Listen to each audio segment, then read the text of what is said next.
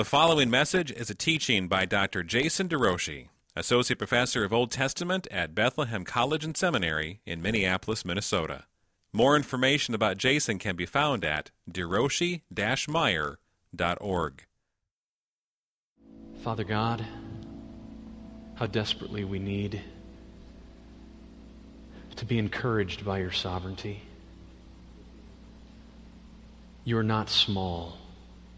You are dangerously big. Work in us what is pleasing in your sight, that we might have hope, that we might have persevering trust. Suffering is searing. Pain is real. And we need a great Savior. Meet us in this time now, I pray. Amen. Be seated.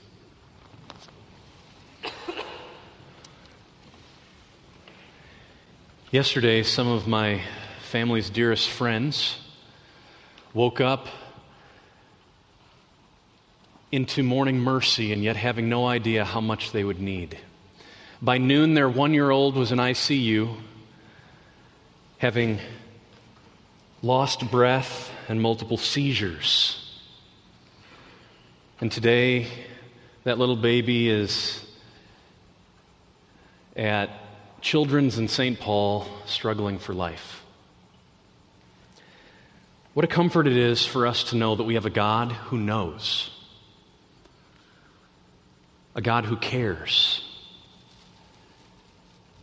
a God who's in charge, and with whom nothing is caught off guard.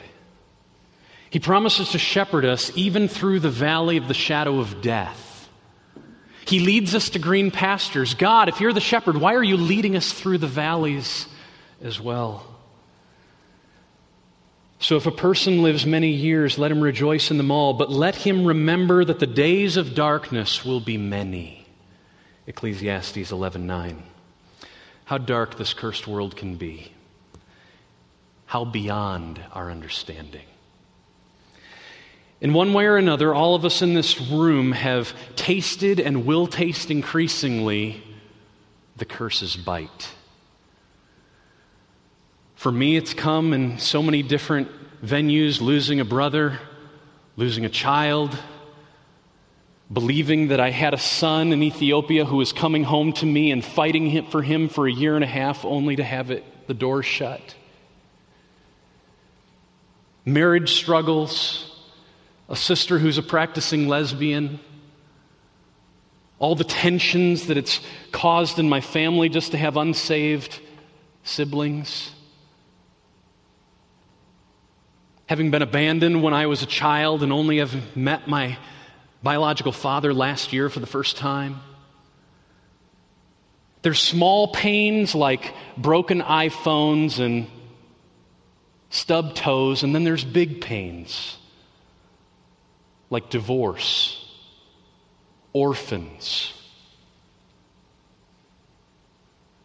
sexual abuse, oppression and slavery,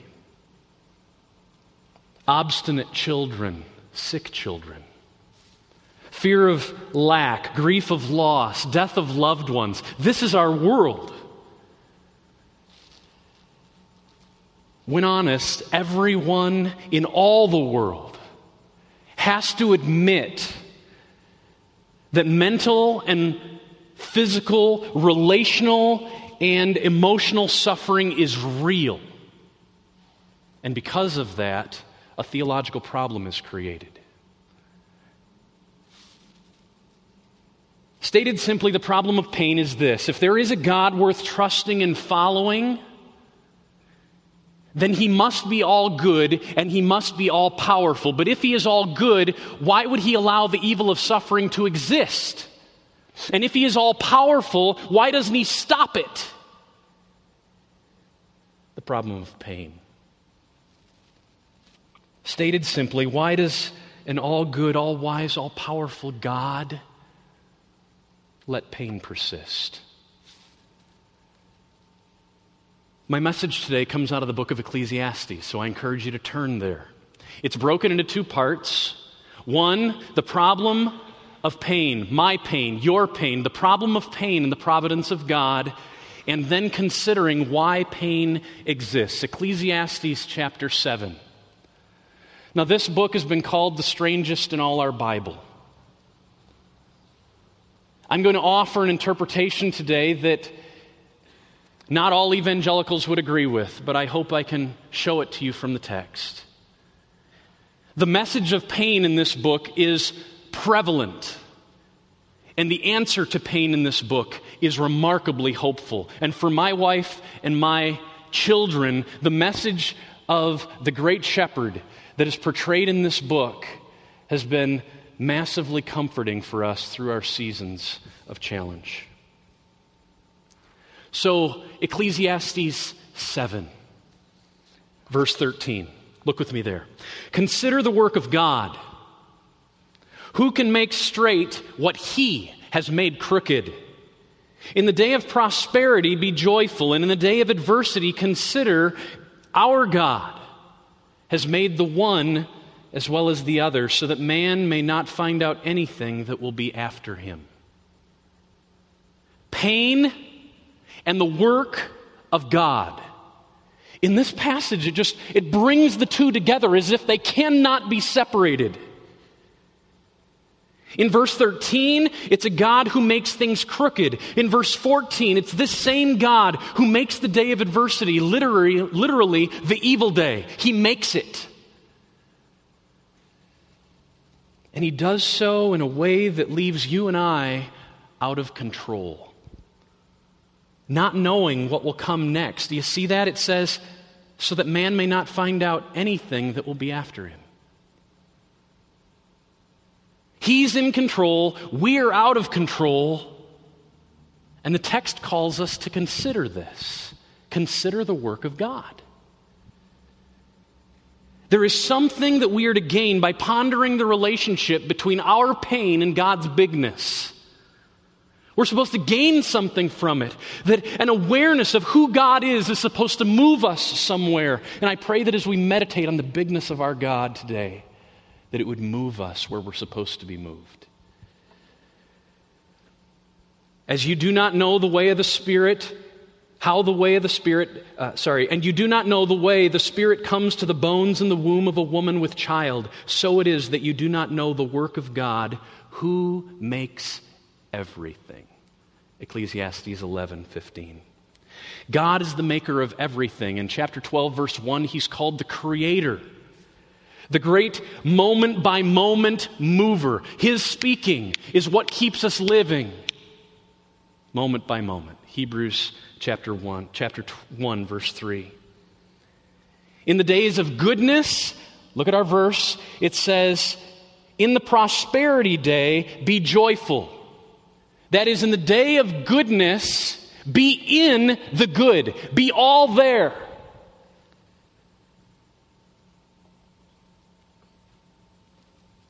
But in the day of challenge, in the day of bad, we're to reflect. We're to allow our lack of control, our inability to understand, to move us to remember that God is still in charge. The preacher calls us to see the work of God, or in the ESV, to consider. And in doing so, he's actually calling us to follow him on a journey that he's been laying out for us in the entire book. Over and over again, he is seeing things, and I want us to look at some of those things that he has seen about the work of God. And he's arriving at conclusions that he hopes we will move and to the same spot that he has come to understand God the way he has understood him. All of us are experiencing all kinds of things. We're seeing everything, and yet not all of us are able to see what's really there. The preacher is more like Sherlock Holmes than Dr. Watson. He sees and he sees. May God give us an ability to see. So look with me back at chapter 1. Chapter 1, verse 13 is where we will begin this little journey. It's just 3 passages that I'm going to touch on, although seeing shows up 43 times in this book. Chapter 1, verse 13, "And I applied my heart to seek and to search out by wisdom all that is done under heaven," says the preacher. It is an unhappy business that God has given to the children of man to be busy with. I have seen, there it is, I have seen everything that is done under the sun, and behold, all is vanity and a striving after wind.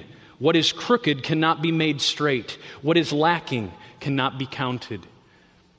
Chapter 3, verse 10. I have seen the business that God has given to the children of man to be busy with. He's made everything beautiful in its time. Also, He's put eternity into man's hearts, yet so that he cannot find out what God has done from the beginning to the end. Chapter 8, 16.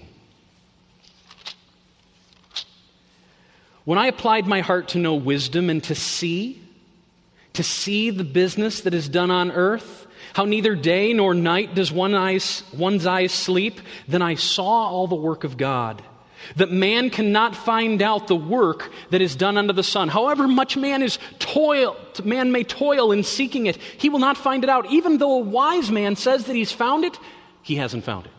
He cannot find it. In all these passages, there's this ring of man's ignorance.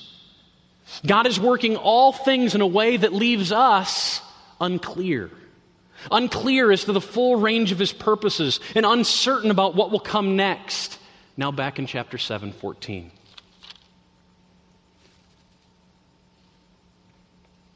God is working, it says at the end of 14, so that man may not find out.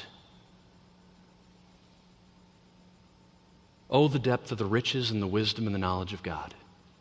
How unsearchable are His judgments, how inscrutable are His ways, Romans 11:33. The depths of God's purposes are unfathomable. It's not that we can't know anything about what He's doing, it's just that we can't know everything about what He's doing. This is partially what I think it means in 7:13 when it says, "Who can make straight what He has made crooked?" As hard as I try, I can't put it in order. I can't align it. It's crooked and it's fixed that way. That's how God has moved His world. But I think there's another thing that it means when He says, "What is straight?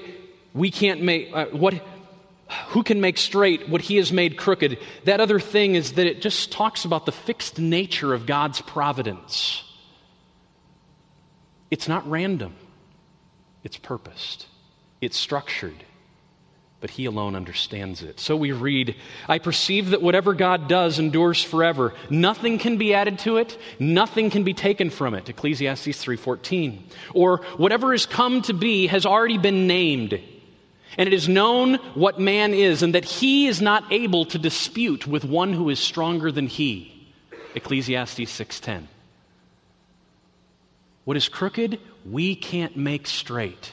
And the one who has made it crooked, it is our God. God has ordained an unalterably vexing world. Vexing because we suffer in it, and vexing because we are simply weak and inept. According to the preacher, the pains of this life grow out of a number of things. The pain is growing out of the soil of the sheer monotony of life's repetitions, the fleeting nature of wisdom, skill, and wealth, the fact that one's life is simply forgotten after death, the realities of ignorance and injustice and oppression, envy, discontentment, financial loss, persistent battle with sin, unexpected trial. All of these are the context wherein our pain in this world grows.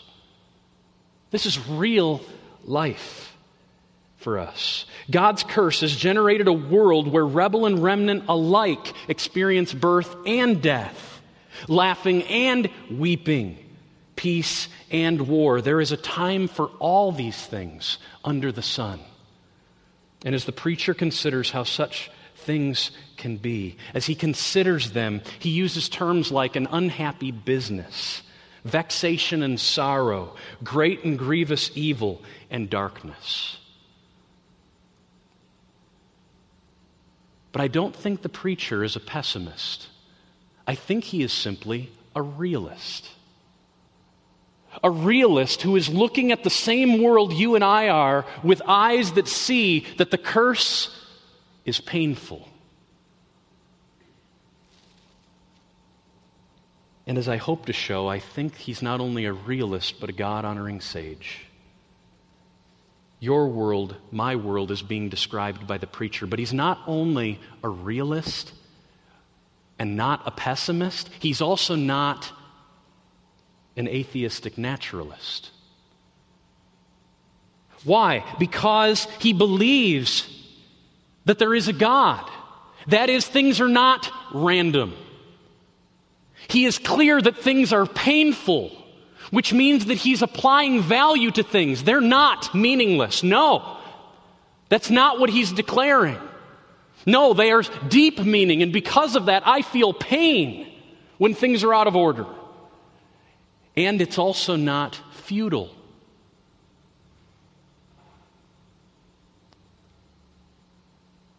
Or vain, as if pointless or purposeless, because as I'm going to show you, there is explicit, clear purpose to all that God is doing. And I want to know what it is, because my world can be so broken.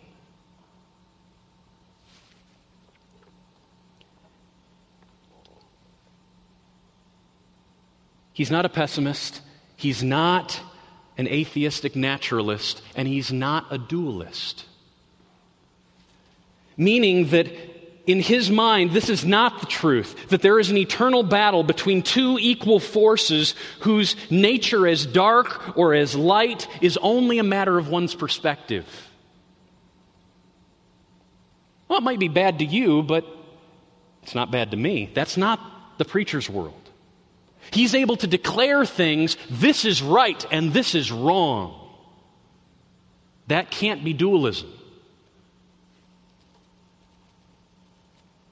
The preacher recognized what we must affirm, that if there is real pain, that is, if pain is a real universal problem, then truth is not relative but absolute. That health and sickness are not just two realities, but that one is better than the other. That the presence of good and evil, right and wrong, pleasing and painful demands a standard outside of ourselves, and that there must be a God who sets all measures of value. The problem of pain does not cancel out the possibility of an all-good, all-powerful God. Rather, I believe the very fact that it's a problem demands that God exists. To take the step of calling some things in this life universally sweet and other things universally sour, the preacher is declaring that there is a standard outside of this world upon which to measure reality. The very problem of pain necessitates the existence of God as the overarching sovereign of all things. So we ask, preacher, where does pain come from? He's absolutely clear. Look with me again at 7:13. Consider the work of God, which includes everything, both the days of prosperity and the days of adversity. I form light and create darkness. I make well-being and create calamity. I am Yahweh, who does all these things, Isaiah 45:7. Yet he does them in a way that he himself is not tainted by any wicked thing. We're not denying the presence of intermediaries. We're simply declaring that Satan is not in charge.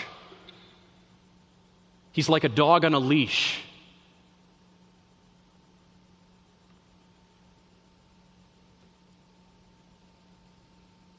There's a level of mystery here that, at least for me, humbles me. I'm trying to put all this together. It humbles me. It moves me to deeper levels of dependence as we consider the bigness of the God of the Bible. Yet having considered, as the writer calls us, consider. Having considered and having been humbled, now, all of a sudden, if you're there, you find yourself in a place where now you're ready to be helped. And God wants to get people there. So I challenge you as we move on don't perceive or portray the God of the Bible as small. He is dangerously large, in charge of all things. He holds your future in his hand. Every blister, every breath, every battle, being guided by his absolute sovereignty. We are radically dependent on an amazingly big God. See now that I, even I, am he, and there is no God beside me. I kill, and I make alive. I wound, and I heal. And there is no one who can deliver out of my hand. Deuteronomy 32:39. We have to maintain that we have this big of a God. Why is that so important? A God who controls all things, because if he is the decisive source of everything, including suffering, then that means too that he will be the decisive source of our satisfaction and our salvation. We need a God that's that big. We need a God that didn't get caught off guard when the pain entered our life, because who are you and I to think that he won't get caught off guard then when he's trying to help us? He's not small. And the preacher will not let us believe in a small God. All things from him, through him, and to him. By him all things exist, in heaven and on earth, the visible and the invisible, thrones and dominions and rulers and authorities. Created through him and for him. The very things that in the Colossians 2, Jesus triumphs over at the cross. The very things that we wrestle against, not flesh and blood, but against those things, the principalities and the powers and the rulers of this age. Those are the things that were created by God, for God. And we need it to be so. Consider the work of God. We have a shepherd who will lead us through the very valleys he created for our good. Part 2. Why does pain exist? That would be my question. I'm looking at the text and I'm saying, consider the work of God. He makes prosperity and adversity, one as well as the other, with the result that man may not find out anything that will be after him. And I say, why? Why would God be ordering his universe with such purpose? Why would he do it this way? Do we have any answers? Well, at the end of verse 14, it says, so that man may not find out anything that will be after him. That sounds a lot like James. So you come and say to me, tomorrow I'll go do this or that. And James says, you do not know what tomorrow will bring. What is your life? For you are a mist that appears for a little time and then vanishes. Instead, you should say, if the Lord wills, I will do this or that. My friends woke up yesterday morning, and they had no clue what they were going to face. But God did. He never sleeps, never slumbers, and he was preparing morning mercy to meet their daily need. Considering God's absolute sovereignty leaves us humbled, leaves us with a deep sense of dependence. Not only is our future utterly in his hands, but we are left unaware of countless thousands of purposes for every key event. So we read, then I saw all the work of God, that man cannot find out the work that is done under the sun. However much he toils in seeking, he will not find it out. Chapter 8:17. Or God has made everything beautiful in its time. He's also put eternity into man's hearts, a capacity to know our God, yet so that he cannot find out what God has done from the beginning to the end. That's how God's worked things. Life is such a mystery or an enigma, which is how I actually think, how I translate the key theme word that the ESV renders, vanity of vanities, all is vanity. And I don't think his point is that everything is pointless. NIV, meaningless of meaningless. Everything's meaningless. I don't think that's it. No, there's lots of meaning in his world. Everything is an enigma. This is a world that I can't get my hands around, and this is exactly how God intends it to be. In suffering, we ask, why me, God? Why her? Why this hard? Why this long? And like Job, we don't get any answer. Instead, we just get increased vexation. No clarity. And God's intentionally made it this way. Turn with me to chapter 3, verse 14. It's the clearest spot that I see in the book where he just lays out why he does it the way that he does it. Chapter 3, verse 14. I perceive that whatever God does endures forever. It's fixed. It's set. Nothing can be added to it, nor anything taken from it. Why does God do things the way that he does? He's done it so that people will fear him. God makes this world with a mixture of pleasure and pain so that people will fear before him. Fear. Fear of God is such a pervasive theme in this entire book. Where enigmas persist, fear is necessary. Chapter 5, verse 17. It's the fear of God that keeps us going in the straight way, not falling off this side into religious pride and not falling off this side into deep wickedness. Chapter 7, 16 through 18. Then the narrator climaxes the whole book. At the very end of the book, in chapter 12, this is what he says, summing up the preacher's message in verse 13. He sums up everything that we were supposed to have gained. The end of the matter, all has been heard. Fear God. Keep his commandments, for this is the whole duty of man. What am I supposed to do in the midst of a world that I can't understand, where I don't know what to do? When I get up to that hospital bed, what do I say, God? I don't know. Fear me. Fear me and keep my commandments. What do I call them to do in the midst of their struggle? Fear God and keep his commandments. This is the whole duty of man. And why do we do it? Because God, verse 14, will bring every deed into judgment with every secret thing, whether good or evil. We fear God today because tomorrow is coming. And the fear of God today will keep us from having to fear tomorrow. Fearing God, what are we getting at here? It means to have a proper disposition toward God's character, toward his bigness, toward his worth, to have a right disposition toward it as a human. We're not fearing God when our ignorance of this life in the midst of struggles leads us to hatred of God and rebellion against God. Rather, we're fearing God when an awareness of our utter hopelessness apart from him moves us to surrender to his purposes, even when we don't understand them.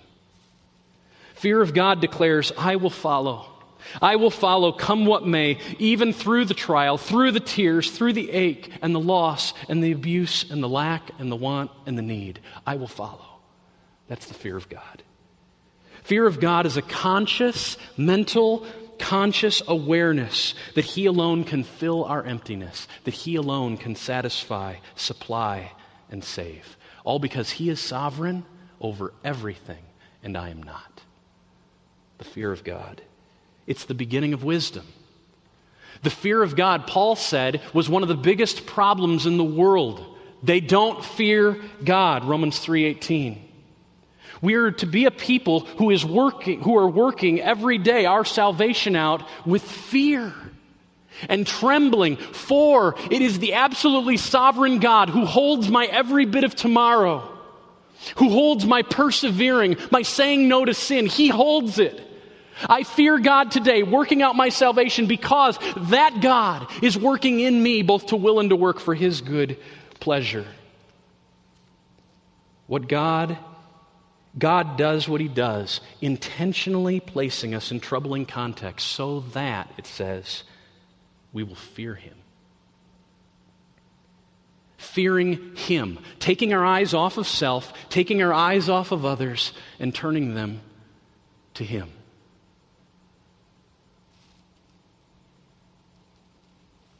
To say it a different way, God will be most glorified when we are most satisfied in him. Our dependence magnifies his worth. It puts all of us into a context of receiving help. God opposes the proud, but he gives grace to the humble. So, with Paul, with the preacher, could we see our hearts move to the point where we boast in our weakness so that the power of Christ, our Savior, Sovereign, and Satisfier, may rest upon us? Why is fearing so important? That's a good question. So God is doing all that he is doing, even putting us in troubling circumstances so that we would fear him. Well, why? Why does he want us to fear him so much? Listen to the love of God. Ecclesiastes chapter 8, verse 12. Turn with me there. Ecclesiastes 8, verse 12. It's only those who fear God who will follow God, and it's only those who follow God who will enjoy eternal life. Ecclesiastes 8, verse 12. Though a sinner does evil 100 times and prolongs his life, everything when we look at that sinner looks like everything's going well for him, and it's going well for him for a very long time. Though a sinner may do evil 100 times and prolong his life, yet I know that it will be well with those who fear God. Hear that. That's the hope that grows out of the soil of suffering. It will be well with those who fear God because they fear before him, but it will not be well with the wicked. Neither will he prolong his days like a shadow because he does not fear God. The advantage of knowledge is that wisdom preserves the life of him who has it. Ecclesiastes 6, verse 12. Fearing God today enables us to not have to fear judgment tomorrow. And God is working a broken world, in such a way to create fearers of him because he's concerned about our future. Can you see the kindness of God in our suffering? He opposes the proud, but he gives grace to humble people. William Cooper put it this way: behind a frowning providence, he hides a smiling face. God moves in a mysterious way. His wonders to perform, he plants his footsteps in the sea and rides upon the storm. Deep in unfathomable minds of never failing skill, he treasures up his bright designs and works his sovereign will. Ye fearful saints, fresh courage take. The clouds ye so much dread are big with mercy and shall break in blessing on your head. Judge not the Lord by feeble sense, but trust him for his grace. Behind a frowning providence, he hides a smiling face. His purposes will ripen fast, unfolding every hour. The bud may have a bitter taste, but sweet will be the flower. Blind unbelief is sure to err and scan his work in vain. God is his own interpreter, and he will make it plain. William Cooper. Turn with me back to chapter 7, 13. Conclusion. Consider the work of God.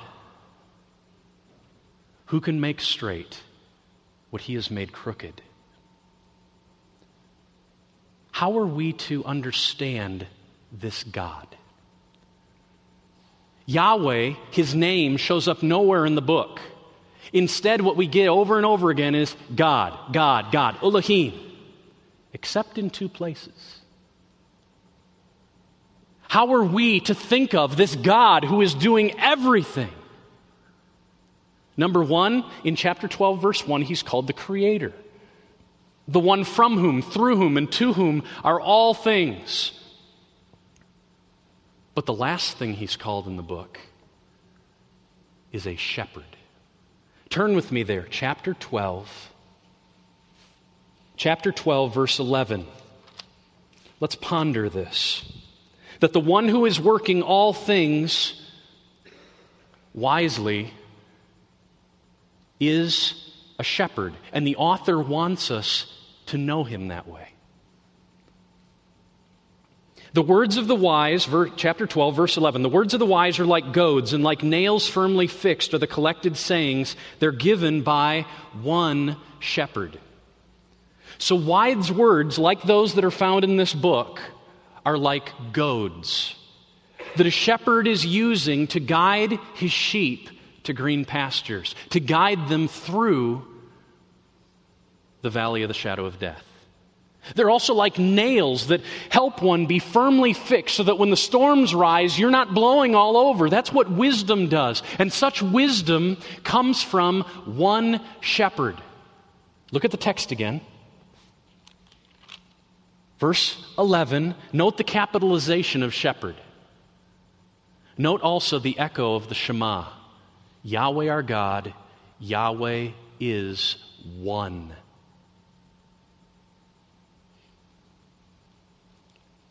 Some scholars have questioned, why would God be called shepherd? This seems so out of place, they say in this book. And I say, what? If there's anything, a person who's been in pain, who's living in this real world, perplexed and troubled she needs to know that there is one shepherd who hasn't lost his way. A shepherd who is the great provider, the great protector, who's in charge and who's worth following. But the beauty of this shepherd imagery is not just bound to this one word. The root standing behind that title, shepherd, shows up 9 other times in the book. It doesn't refer to the Lord, though. 9 other times in 2 different forms, and in every time the ESV translates it the same way. And I want us to consider the significance of climaxing the book with shepherd and using that same root to shepherd a number of other times. Just go back with me. We're just going to look at 2 texts and we'll wrap this up. Go back with me to chapter 1:14. Both examples are in chapter 1. I've seen everything that is done under the sun, and behold, all is vanity and a striving after wind. What is crooked cannot be made straight, and what is lacking cannot be counted. You see the connection with our passage in 7:13. That phrase, do you see it? A striving after wind. That word for striving is translating a Hebrew word that is related directly to the noun shepherd at the end of the book. A striving after wind, it could be translated a shepherding of wind. When it comes to you and I trying to get our hands around this crooked world, I think what the preacher is saying, it's like shepherding wind. How would you do?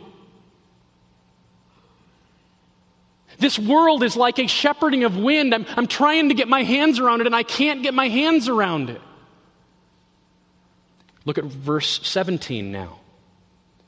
And I applied my heart to know wisdom and to know madness and folly. I perceived that this also is but a striving after wind. For in much wisdom is much vexation, and he who increases knowledge increases sorrow. The more wisdom that the preacher gained, the more vexing he became. He just would get more frustrated because he couldn't put it all together. It's like shepherding wind. So how are we to respond? This is the reality of the problem of pain.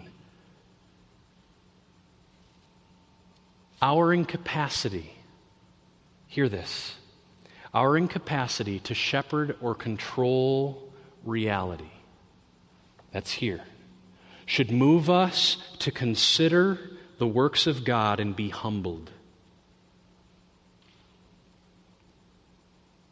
And as we are humbled, it moves us into a righteous fear in the good shepherd who has been controlling all things from beginning to end. When we can't shepherd, we remember we have a shepherd. When it seems out of control, we put our trust in the one who is in control. And that's the message of the book.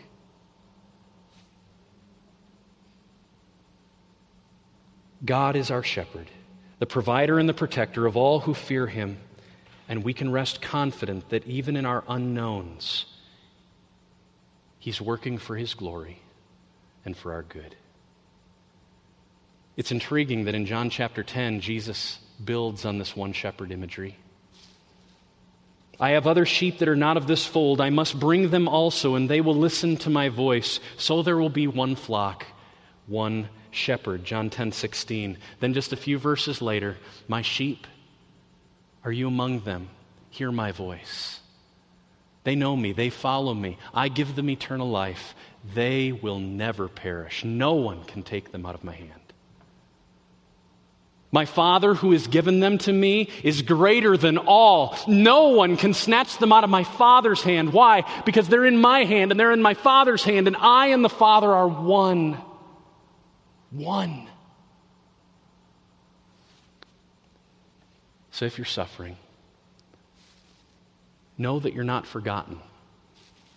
We have a shepherd who cares deeply for his sheep and who will not let you go. The problem of suffering is answered by the presence of our saving shepherd. The problem of suffering is answered by the presence of our saving shepherd. Let's pray.